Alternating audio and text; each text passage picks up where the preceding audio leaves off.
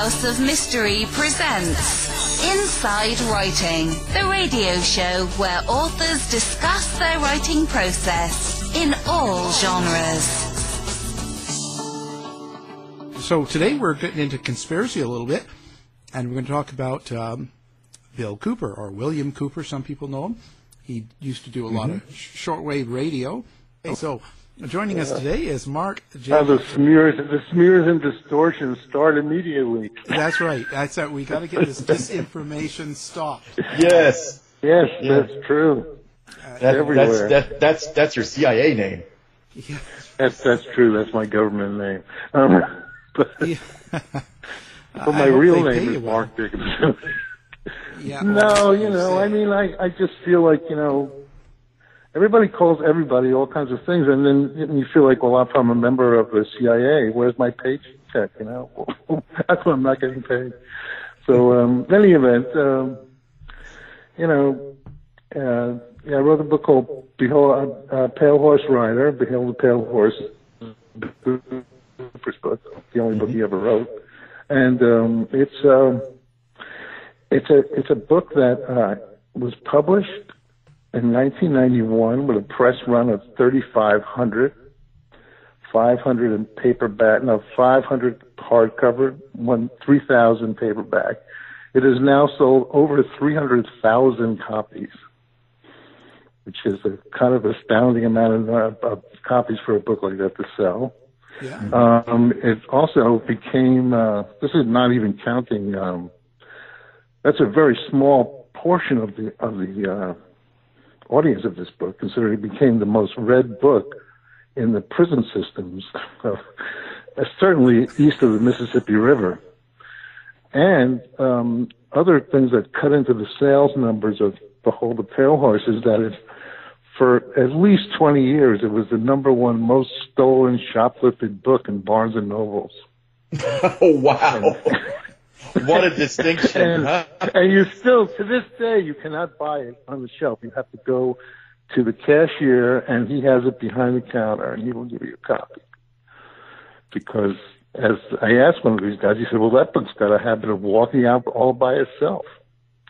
So, it's a unique work, Behold the Pale Horse. I think that anybody that is familiar with it knows that, for good or ill. Yeah, that's pretty cool. Oh, that's sort of like Listerine up in the Seattle area. You got to ask for it. It's behind the counter now. Listerine is behind the counter? Yeah, because too many people are drinking it, so they put it behind the counter here. Oh, wow. I did not know that. Yeah, you have to ask for it. Can't you just go to a liquor store and get booze if you feel like you want to get drunk? Why would you drink Listerine? Yeah, but it doesn't leave you minty fresh, though. I only report the news. I don't live it. Well, God bless you. Sudafeds is still behind the counter, I think, too. Yeah, well. Because people are making crack out of them, or what, I don't know, methamphetamine.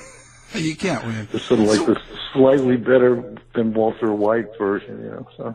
What made you write this about Cooper? What drew you to him? Well, I mean, Cooper.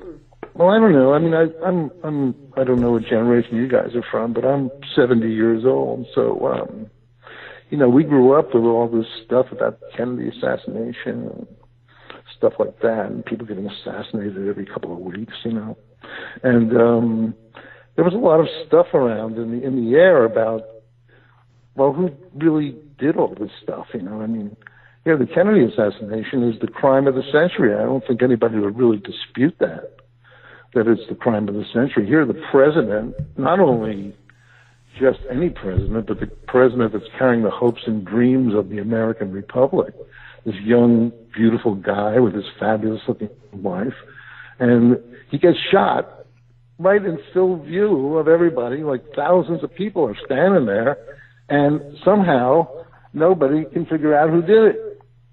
So, I would give you a nickel for everybody that if you walked out into Seattle right now and asked everybody you found if they believe that Lee Harvey Oswald acted alone, killed John Kennedy the way it says in the Warren Commission, I don't think you'd find too many. No. So, you're dealing with this kind of like I was born in 1948, so, when I was reading the Weekly Reader in fifth grade and stuff like that, I mean, there wasn't anything that the government said that wasn't the truth. Nothing. If the military said something, that was what it went. That people would just believe it because they just won the war, and people didn't have the kind of feeling that like everybody's lying to us. So there was a bunch of things that happened that began to change that, and I think the flying saucer business was one of the first for sure, because here is this thing in the sky that people are actually seeing, and they also have these very strong emotional responses to being abducted by these guys, and the government is telling you that it doesn't exist. So, you don't want, you can't really believe that. And then also, when you put that together with the Kennedy assassination, that they can't find the guy who killed him, this breeds distrust. And a guy like Bill Cooper was somebody who really felt this in a very visceral way. Because he was a Vietnam soldier from a military family, totally gung-ho. He goes to Vietnam, he volunteers to fight in the front lines, he's a riverboat captain, just like an apocalypse now, it's the same old stuff, it's like, it's hot in there, and all of a sudden he begins to realize that this thing that he's supposed to be fighting for, freedom, was not really that at all, and, he thinks that he's been lied to and betrayed, and his greatest ideals have been betrayed. And I think that I was looking for. I had this deep feeling that sort of started up. I don't know, sometime after 9/11. Because I covered a lot of people that didn't really believe the story, the official story of 9/11. I don't say I believe in what they say either, but it was just sort of like one of these kind of things that was so widespread that I couldn't believe it. It was like kind of shocking to me as somebody who grew up in the so-called Enlightenment that there were so many people that didn't believe things that I thought were just common knowledge, So I began to think well, they're not just all nuts because I know a lot of them and I like them. So why do they think that way? And I was trying to look for a focus for the thing, and then Bill Cooper came up. And Bill Cooper is kind of played a weird role in my life, just kind of marginally, because I met somebody who had a copy of Bill Cooper's version of the Zapruder film, which I hope people remember what this is. No, we do. Well, you do. I mean, for people that might not, I mean, there was only one photographic record of the Kennedy assassination, which was shot by a children's clothing manufacturer named Abraham Zapruder, who happened to be shooting at the time that Kennedy got shot. And and this film was not able to be seen for years and years and years. It was purchased. This is something that a lot of people don't know this. That the Time Life Company, who at that time was being run by C.D. Jackson, who was a very firm member of the OSS and CIA, took a 50-year option on this and gave Abraham Zapruder $150,000 to give him the film, so he couldn't even see it. And then, but there were bootleg copies floating around. Later on, a couple of years later, I was walking down the street in my neighborhood in Brooklyn, and I happened to run into the guy from the Wu-Tang Clan, Old Dirty Bastard. I hope everybody knows who that is. And he was reading a copy of Behold the Pale Horse, which I didn't really know much about. I only knew that it existed. And so this kind of struck me as just something that I kept in the back of my mind, that here is this kind of guy with Bill Cooper, for people who don't know. I mean, he's this overweight, ex-military guy with a kind of wearing a flannel shirt, lives in the middle of Arizona on top of a remote little town in Arizona, and yet everybody in Harlem is reading his book. So I was thinking, well, this is kind of how that happened. So that's when I began to get interested in the whole thing, and I found it to be a very long and interesting story. Yeah, but it has a way of holding your interest because he doesn't just beat one topic to death. He kind of ties a lot of things together. Oh, he's a brilliant guy. I mean, that's the thing that kept me going with the book, because he's really sharp. I mean, not all so-called conspiracy theory guys, if you want to call them that, or truth tellers, or whatever you want to call them, are all made the same. Some are better than others. I mean, some of these guys are terrible. They don't have anything interesting to say. But Bill Cooper was a genius of the form, and just brilliant. And some of the stuff he came up with, I'm thinking, well, if it's not the truth, so it certainly sounds good to me. It's way better than anything John McCloy or somebody from the permanent government would ever tell you. So, these kind of things, they begin to take on a life of their own. And, since truth, the nature of truth, and even what this country is supposed to be about, as we've been seeing over the past couple of weeks and over months, I mean, is totally up for grabs. So, people don't know what's going on, really, in a lot of ways. So we're looking for little shreds of truth that might inform their opinions, so they don't feel as... I mean, it's nothing more anxiety-producing than not knowing what's going on. Not knowing who's in charge or what you're supposed to be doing, and it's very upsetting. And I think that, like, in the current situation with all the tech stuff, for people my age, I don't know what's going on. I mean, I just the idea that I can go on a radio program like yours and say, "Follow me on Instagram," which is a Pale Horse Rider book, by the way. I mean, it's like unthinkable to me. It's very strange. So, because that's not how I grew up. And, even as recently, a few years ago, I never heard of Instagram. So, what can I tell you? Now, a lot of his conspiracies, though, that he covers in his book, he's able to tie them all together. But I mean, how were they received at the time when the book first come out? Well, that's a really good question. Actually, I've been thinking about that recently, because I mean, when you think about a guy like Bill Cooper, I mean, you think about who was he then, which is what you're asking about, and who is he now? What does he mean now? And I think that he means more now maybe than he did then. But his ability to move from one. See, I think that basically what you're talking about, this big, gigantic one theory kind of thing, is that he's somebody who really sees everyday life as a kind of duke out between good and evil. So, and that's kind of a lot of people feel that way. I feel like that way increasingly more every day. So, but the idea of like who's good and who's evil seems to switch around all the time, so you never really know. So, and he was able to do that because, I mean, I think he was looking for, there's only the thing that makes him seem consistent, and which really is consistent about him, and the reason why I could stay interested in him for all those years when I was writing that book, is that he's a seeker. He's an American seeker. He's not some bullshit artist or like he told a lot of stuff that wasn't true, but he's not, his first declension is not bullshit artist. He's not somebody who's just doing it for the money, even though he's always desperate for money. And he's kind of like an artist of this material. And, his feeling was that there's something wrong. What is it? So that's his overriding concern. So that's why he's able to move. Well, most of those guys, you go and like they got the flying saucer thing. They never come off flying saucers. That's what they think about. So Bill Cooper went through flying saucers. Then he went through secret societies. Then he was in the militia kind of thing, and all these different things. He kept looking for the same thing, like the cause of evil in the universe.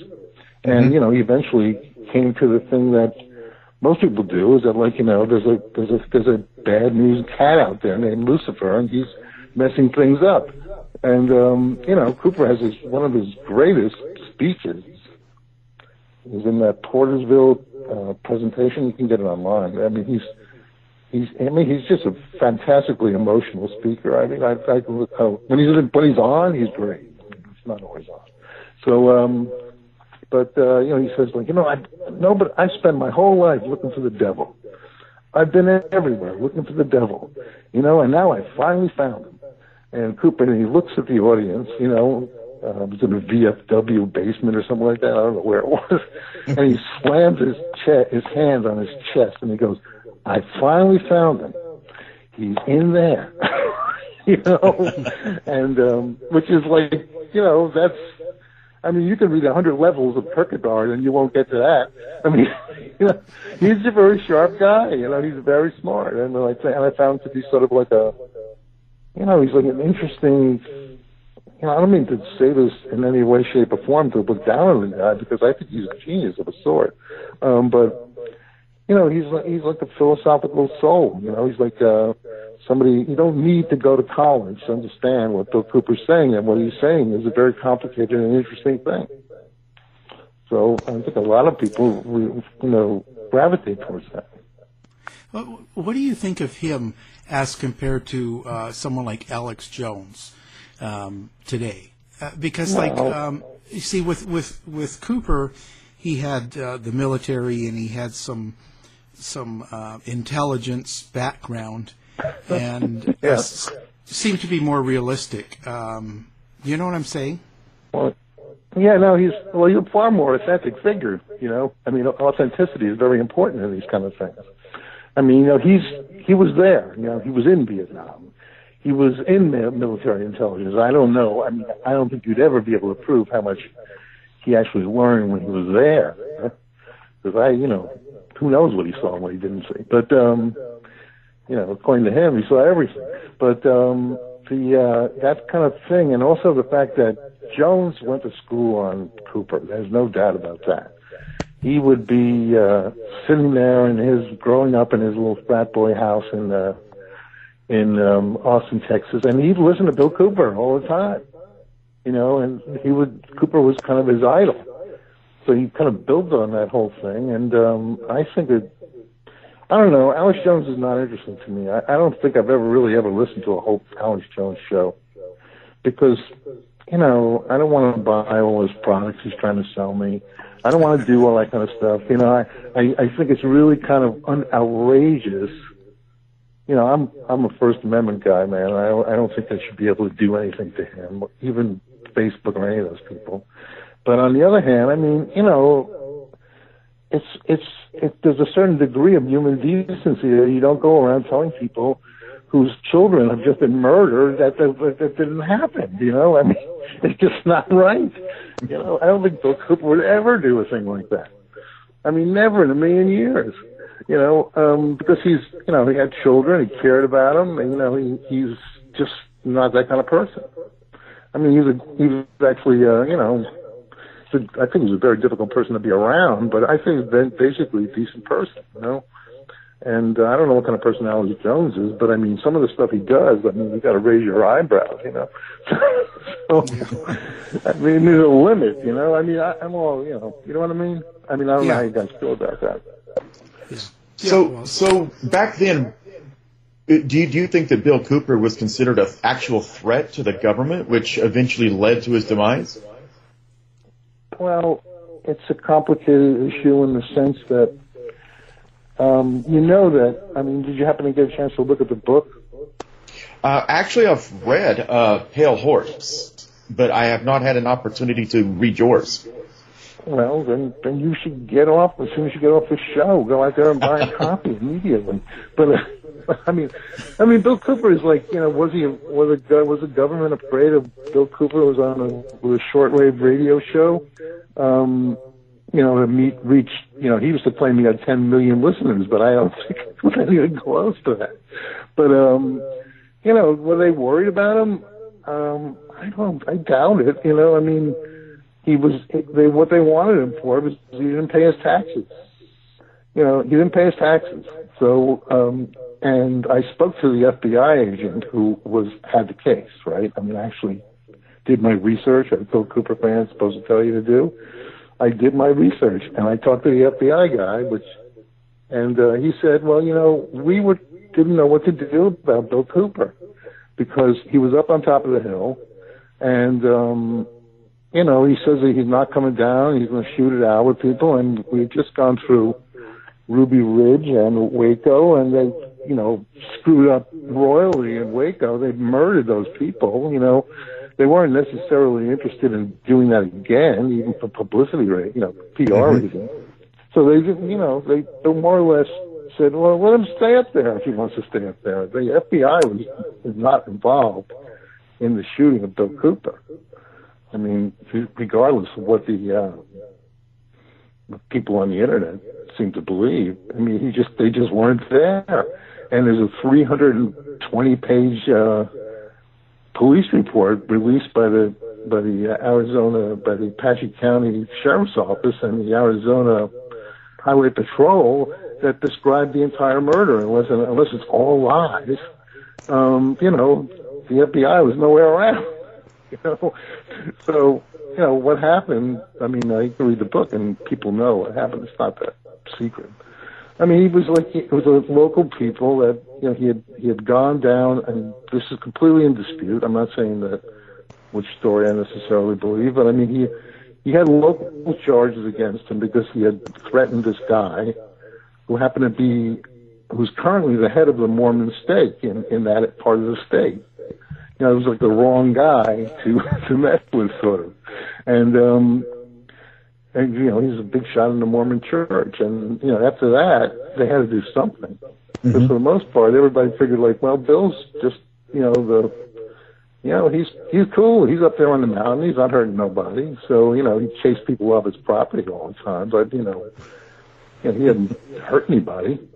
But now they've been in a situation where they had to do something. So, they did what they did. And, I think that it was like there was any kinds of lawsuits about what happened that night because the detective, the policeman who Cooper actually shot, later sued the Apache County Sheriff's Office for putting him in a situation he never should have been in because, he wasn't properly trained to be in a shootout in the middle of the night. I mean, so, those screw-ups left and right, like there always are.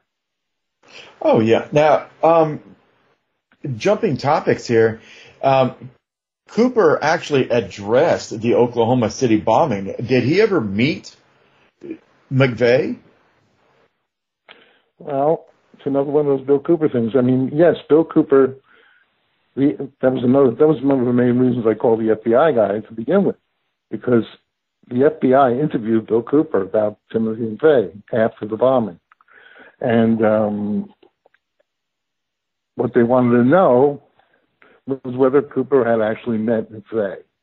And Cooper told the FBI agent basically the same story that he told the Hour of the Time audience on several occasions, two at least I can remember right now. Two guys out of nowhere, two guys came to Bill Cooper's studio where he was doing the Hour of the Time broadcast at that time in St. John's, Arizona. And they wanted to talk to Bill Cooper because they were really big fans of Bill Cooper's.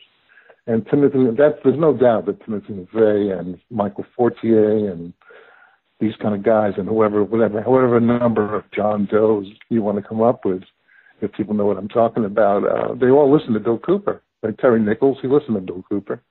I mean, Bill Cooper they loved Bill Cooper. And the idea was that these two guys had more or less driven an extra couple hundred miles to ask Bill Cooper's advice about what they should do. This was before the bombing. Mm. And one of the guys who was described by Cooper and also by the FBI agent as a taller, skinnier guy, didn't do very much talking. The other guy, the squatter guy with a black hat, did most of the talking. And he was asking, they were going to do something, and would Cooper support them? And Cooper said, "Well, you got to tell me what you're going to do before you ask me if I'm going to support you." And, absolutely. And they wouldn't say. So he said, "Well, look, nice of you guys. I'm glad you like my show, but I can't really talk to you anymore." So the other guy jumped up and hadn't said anything, and he said that, if you get stopped in the road by a policeman, should you shoot him? And Cooper said, well, what do you mean? He got stopped for speeding or something. So Cooper couldn't believe it. He said, why would you shoot somebody just if he stopped you for speeding? And he said, well, just in case, and Cooper said, look, just take your ticket and go on your way, right? And later, actually, after the bombing, if you're somebody who was a believer that Timothy McVeigh, acted alone with the help of Terry Nichols, which is a whole different issue. He was just driving away from the place. Here's a guy who just killed 168 people more, allegedly. And he has no license plate on his car. So, if you want to get stopped by the police, I would say that was a good way to do it, So he got stopped, and this guy, the story is not a secret. Everybody can read it anywhere. This guy who was just a highway patrol guy, I think his name was Charlie Hanger, of all names. And he was going to more or less, he was just kind of fooling around. McVeigh, had a loaded gun in his shoulder holster. And he could have shot that guy really easy and just gone on his way. 168, 169, what's the difference if that's what's happening? But he didn't do that. He kind of took Bill Cooper's advice, and he, was real friendly to the cop. And the cop eventually figured out that, it's a longer story than this, but they eventually figured out that's McVeigh, and that's how McVeigh got caught. So, yes, and Cooper often said that McVeigh and this other guy, Michael Brescia, who was the shorter guy that I mentioned, had implants under their skin. And Michael Brescia told Cooper that the Army knows everything we're doing. They're kind of telling us what to do. And McVeigh said, and Brescia's thing was in the shoulder, but McVeigh's was in his ass. And he pulled down this is Bill Cooper's story. I'm not making this up. He said that McVeigh pulled down his pants and offered to Cooper, if he wanted to feel the implant in his buttocks, he would be able to do that. And Cooper demurred on that. He wasn't really into it. So, I thought this stuff to be all fascinating, but a lot of people that I know, I live in Brooklyn. People say, why are you wasting your time writing about this guy, Bill Cooper? He's obviously a nut. So I said, well, he may be a nut, but he's really an interesting nut. And I think he's saying something that's interesting about the country and about the way people feel about the way things are right now. Yeah, so in a lot of ways, as humorous as it sounds, this is a man that has got people driving hundreds of miles for him to look for an implant in their buttocks. Say what you want. Yeah, look, it's everybody each to his own about what they want to think about these stories. But these are the stories, this is the story. Whether you believe it or not, it's up to you. Now, beyond his radio show, what would make McVeigh and his partner feel safe, to come to him? Was it his words, or was there a sympathetic tone in Cooper's shows? Why him? Now, some people would say that Cooper was almost a leader in the militia movement, but I don't necessarily buy that. Why? I wouldn't buy it either, from everything I found out. His militia didn't have any people in it. He didn't have any membership in his militia. He was the second Continental Arm of the Republic, SCAR. And there's never been, to my knowledge, it's never surfaced how many people there are actually in this militia, I don't know. Bill Cooper's I hate to say this, but you have to really pick through this stuff because, I think right now people believe that Cooper is some kind of fantastic prophet, and he certainly was prophetic. There's no doubt about it. He's a prophetic person. But there was another side of him, which was sort of like, I call him the P.T. Barnum of dread, And, you got this, and I think that's what makes him interesting because, he's half a showman, half a prophet, probably 2/3 or 3/4 of paranoid. but he's an American. He's 100% American, which is, that's my concern. I'm interested in Americans. That's the kind of thing I like to write about and think about. I mean, what does it mean to be an American?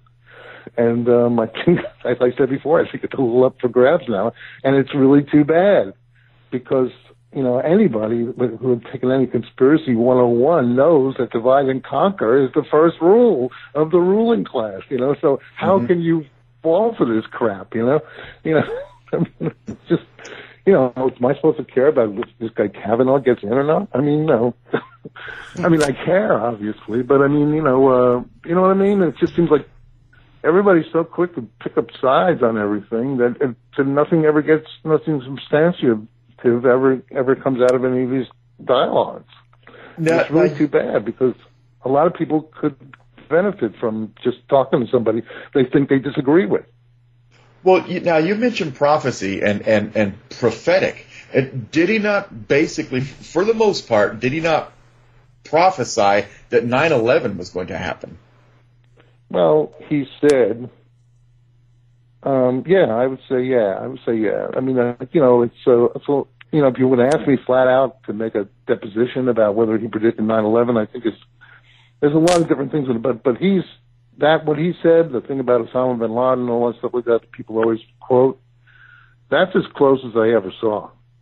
That's as close as I ever saw for somebody predicting what was likely to happen.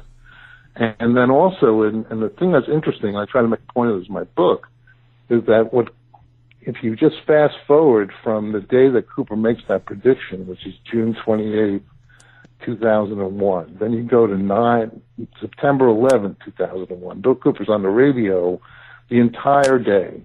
In fact, that's the day they were supposed to come get him, but they canceled the raid because it was 9/11 and nobody knew what to do. And plus he was on the radio, so if they came and tried to arrest him while he's on the radio, that's not gonna work.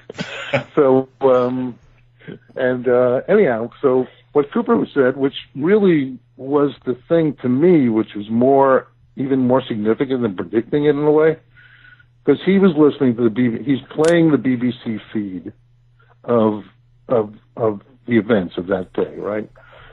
And they have Richard Pearl. People know who Richard Pearl is. Mm-hmm. He was one of those Bush guys who was he was a big backer of the SDI, this $1 billion Space Force thing, they were trying to do. And he's a neocon. He's the one partially behind the Iraq War and all that stuff like that.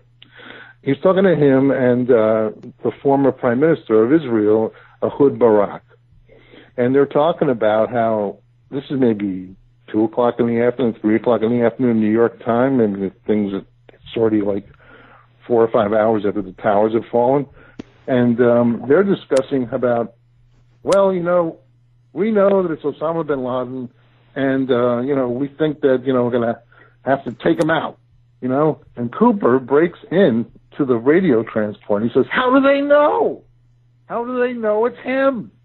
Because, the gimmick, what they're saying basically is, this came out of nowhere. Nobody knew what was going to happen. We're completely taken by surprise. And all the guys who flew the planes into the building are all dead. So how do they know? Who's telling them that Osama bin Laden is in charge? So then he kind of proved his own prediction that way. And I found that to be kind of like, I don't think anybody else ever seen it. You could go through 1 million of these idiot correspondents on the TV or radio, and nobody did that. I mean, he's the one that did it. So, you got to give him his props for that. He's got a good point. How did they know? So how did they know right away? How did they know? Unless they've got information that they weren't sharing, which is, again, likely. Well, I mean, you're never going to find out. That's one thing. That's the one thing that's the red herring about conspiracy. The thing that makes it great and the thing that makes it kind of pointless, you're never going to find out. You won't find out. You can have a million opinions, but it's not likely that you're actually going to find out what really happened because you've got really strong forces, including your own faulty memory and lack of cognition, that are keeping you from finding out exactly what happened. So, but that's just humanity. That's just the way we're constructed, I think. And, Bill Cooper, I mean, he just stood out there, and he didn't have any kind of, he didn't have too many, he was a flamboyant guy. He liked to perform, and he didn't have any of these kind of inhibitions about saying what he thought was on his mind. So, most people might think these stuff and not bother to say anything, but he was going to say something, and he did. So it was a lot of food for thought, especially now. Well, didn't he also, Cooper, talk about wasn't his point about CNN being able to interview bin Laden just a few years before 9/11? Yeah, no, that's his point. If this guy was so dangerous and hidden, I mean, how does CNN interview him? How does George Bush fly his entire family out of the country 3 hours after the thing happens? I mean, there's a lot of stuff that is so completely unexplained and just ignored. And the media guys, which, I'm not going to knock the media like what people do, because I've been doing this for 45 years. It's my job. So, it's hard to figure out what happened. Like, they never answered why they flew bin Laden's relatives out of the country after that. Why would they do that? If they thought wouldn't they be good witnesses if he was really the guy, What Cooper calls for, which was the right thing to call for, especially in light of the way they got rid of Osama bin Laden by killing him, maybe, and throwing his body over into the water, maybe, is, get the guy, bring him back, put him in Washington, put him on trial, like the way the Constitution says, innocent until proven guilty, and put him on trial. I mean, and get to the facts of the matter. So that's what Bill Cooper said. He didn't say go over there and kill him. That's what the other guys wanted to do. So, he was pretty much by the book, and when it comes to constitutionality. I mean, he had a kind of, I wouldn't want him for a Supreme Court judge, but, he was pretty straight down the line on this, Yeah. I mean, I have mixed feelings about a lot of the stuff he said, but I mean, as a character, he's stellar. And what about his death? How did that happen? He ended up shooting a deputy, and he got shot himself? Yeah, what happened was, basically what happened, a good way to find out the whole thing is to look at a documentary called The Hour of Our Time, which I think you can probably find online, which was made in cooperation with Doyle Shamley, who was Cooper's friend and confidant at the time.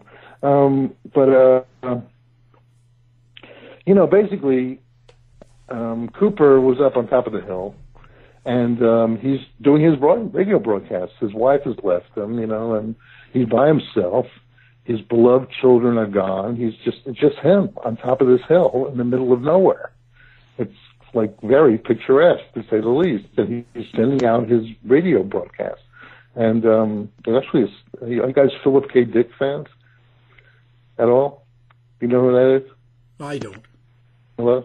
He's a sci-fi writer. He was a sci-fi writer. Oh, okay. But anyway, so he's up there. So and he's sending out his broadcast, and he more or less is threatening these guys to come up there and try to take him alive or dead, whatever. And he's going to shoot them, and they're going to shoot him, and that's the way it goes. And so one night, they just decide this is the night they're going to try to take him down. And the way Cooper had, as I mentioned before, he had this habit, is that where he lives was sort of like the lover's lane of the town, Eager, Arizona. Like if you wanted to bang in the car, that's where you went, because it was his house, the own house on the hill. So, he would go out sometimes and find these old, condoms, filled, he didn't like that. So, I mean, who would? But, there'd be a lot of noise and music and stuff like that. So the idea was, and he would always try to chase people away, sometimes at gunpoint, sometimes not. And he had a big dog, big scary dog. And what happened was he hears these people, what the cops planned, which seemed insane to me, was to go up there halfway up his hill, start to play a lot of loud music, have Cooper come out, and then when he came out, they'd nab him because they didn't want him to. They didn't want this shooting. They were paranoid that he had all these guns and stuff like that inside of his house, which was not true. So, and there was a lot of cowboy stuff going on here. You can imagine the situation with the people involved. Bill Cooper is by far the most famous guy in the whole town, and here's a chance to take him down. I don't think that. The Apache County Sheriff sent 17 guys up there. Well, 17 guys to get one guy. With what he only has one leg. But it's not like he's going to be running for cover, that kind of stuff like that. Yeah, is that really necessary? 17 officers for one man? No, I wouldn't think so. But that's what happened. So I'm just looking for the facts here. I'm a reporter. So this is what happened. I sent 17 guys up there. Maybe there were even more. And they try to get Cooper out of the house, get him because he previously had come out on foot, even though he has only one leg. So they thought that was a flag, and that was something that they could do. Was to give them an advantage. But this time he didn't do that. He came in his truck, and he comes down the hill and says, "What are you guys doing here?" And they go, "Hey, why don't you get out and have a party with us?" and all kinds of stuff. And he looks at them, and Bill Cooper is a military guy. He's smart. He's also deeply paranoid. He's not going to go for this. This is the stupidest thing in the whole world. So he just gets back in his car and turns and tears back up the hill. And one of the deputies jumped on top of the running board of the car at the time. Cooper knocked him off. This is just like, some kind of action movie. And then when he got up there, he was trying to get back into his house. And this is one of those moments where you can't really tell what happened because he's trying to run back up into his house. The cops are under orders, more or less, to don't let him get back into the house because he's got all these weapons, and then it's going to be Ruby Ridge or something like that all over again. Mm-hmm. But we don't want that. So, we got to stop him. And also there's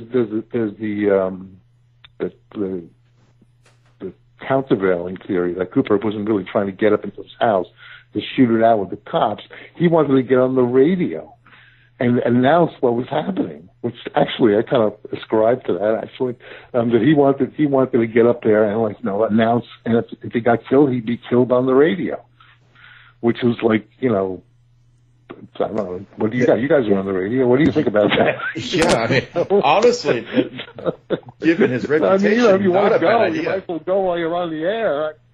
So in any event, what happened was Cooper never gets in his front door. The two of the cops come from a different angle, surprise him sort of, and he's wearing a 38 in a kind of like not really a ballistic expert, but it's like one of those holsters that isn't a shoulder holster. It's kind of around his waist. And he pulls out his 38 and he starts shooting.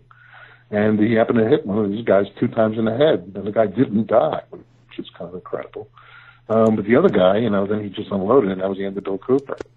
And the thing that is very kind of incredible and far more interesting than his prediction of the 9/11 thing, I think, is that Bill Cooper would periodically say on the air, and you can find it, it's not hard to find, they're going to come up here and shoot me on my front doorstep at midnight.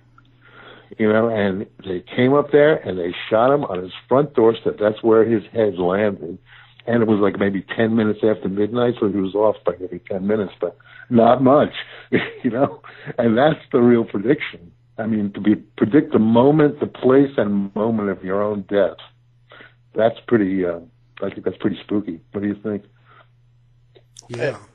I kind of agree with him. If this was happening to me, I would want it to be on air too. It's an interesting idea. You think this Zapruder film is something? Wait till you get this audio. Yeah, absolutely. I don't know what was going through his mind, but that sounds good to me. Not good, but it sounds believable. Mm-hmm. Knowing what I know about Bill Cooper, but But do you think that kind of fueled the conspiracy surrounding Bill Cooper, though, was the fact that, that this happened and it happened in this way? I mean, 17 deputies. Absolutely.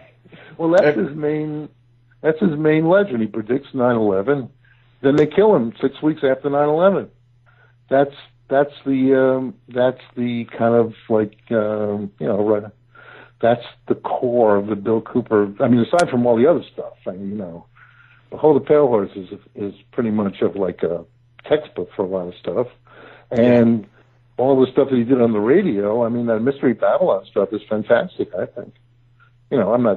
I wouldn't, to me, it's not exactly scholarship, but it's for an autodidactic guy who's like kind of like just doing on his own research, it was pretty great. And I'm a big fan of the opening part, which I don't know if you know, but I mean, he wanted to start at the beginning. Mystery Babylon is telling the history of this evil that I'm talking about back to the beginning of consciousness. Cooper was like, he was nothing if not a completist. If you're reading a comic book, a Superman comic book, the people that like the origin stories, those ones, like, how did this really begin? That part, the prequels, he was into that for sure. And he more or less rewrote the book of Genesis, the Garden of Eden book, that whole story by claiming that it was the metaphor for the Garden of Eden was in Stanley Kubrick's movie 2001. You know that film? Yes. Mm-hmm. Everybody knows that. Everybody knows that film, right? Everybody knows that. So what Cooper said, which I thought was kind of brilliant, was that when the monkeys touch the monolith, that's when they get consciousness. That's when they get smart. That's when they become human beings. And there's something evil about that. That the monolith is an evil object. It's kind of like, he described it as a kind of like, Freemason kind of symbol or something like that. And after that, the intellect of man was always tainted with the devil, which is basically what it says in the Bible, because they're not supposed to eat of the tree of the knowledge of good and evil. But the fact that Cooper could use the same idea and update it to 1968, which is when that movie was made, which was the same year that he was in Vietnam getting shot at, that's like, poetry to me. I mean, it's sort of like, special. Nobody does that kind of stuff. And he doesn't get any credit, because he's supposedly a conspiracy theorist. Wow, pretty amazing. Now, your book, Pale Horse Rider, the name is, you've sort of intended it as the Four Horsemen, the fourth horse? Well, he's, the meaning to me is that he's the rider of the Pale Horse. And it's like sort of half a Paul Revere horse and half a pale horse. He's trying to wake people up, but he's also riding towards his own death. I mean, that's just some poetic license that I took for that title. But I like the way it sounds. So. Yeah. Wow. So that's what you want the title. It's catchy. Now we'll have your book up on our website, Pale Horse Rider, and it's about William Cooper. Okay. The Rise of Conspiracy and the Fall of Trust in America. And Mark Jacobson's been our guest, and we really appreciate you talking about the book. I just bought the audio book just now, so thank you for being on. Great. Do you hear that, everybody? Go out there and do the same thing. That's right. To find out more about our show, guests, or to listen to past shows from our archive, please go to www.houseofmysteryradio.com. Show's over for now. Was it as good for you as it was for me? Well, good night. This has been a production of Something Weird Media. I'll be back.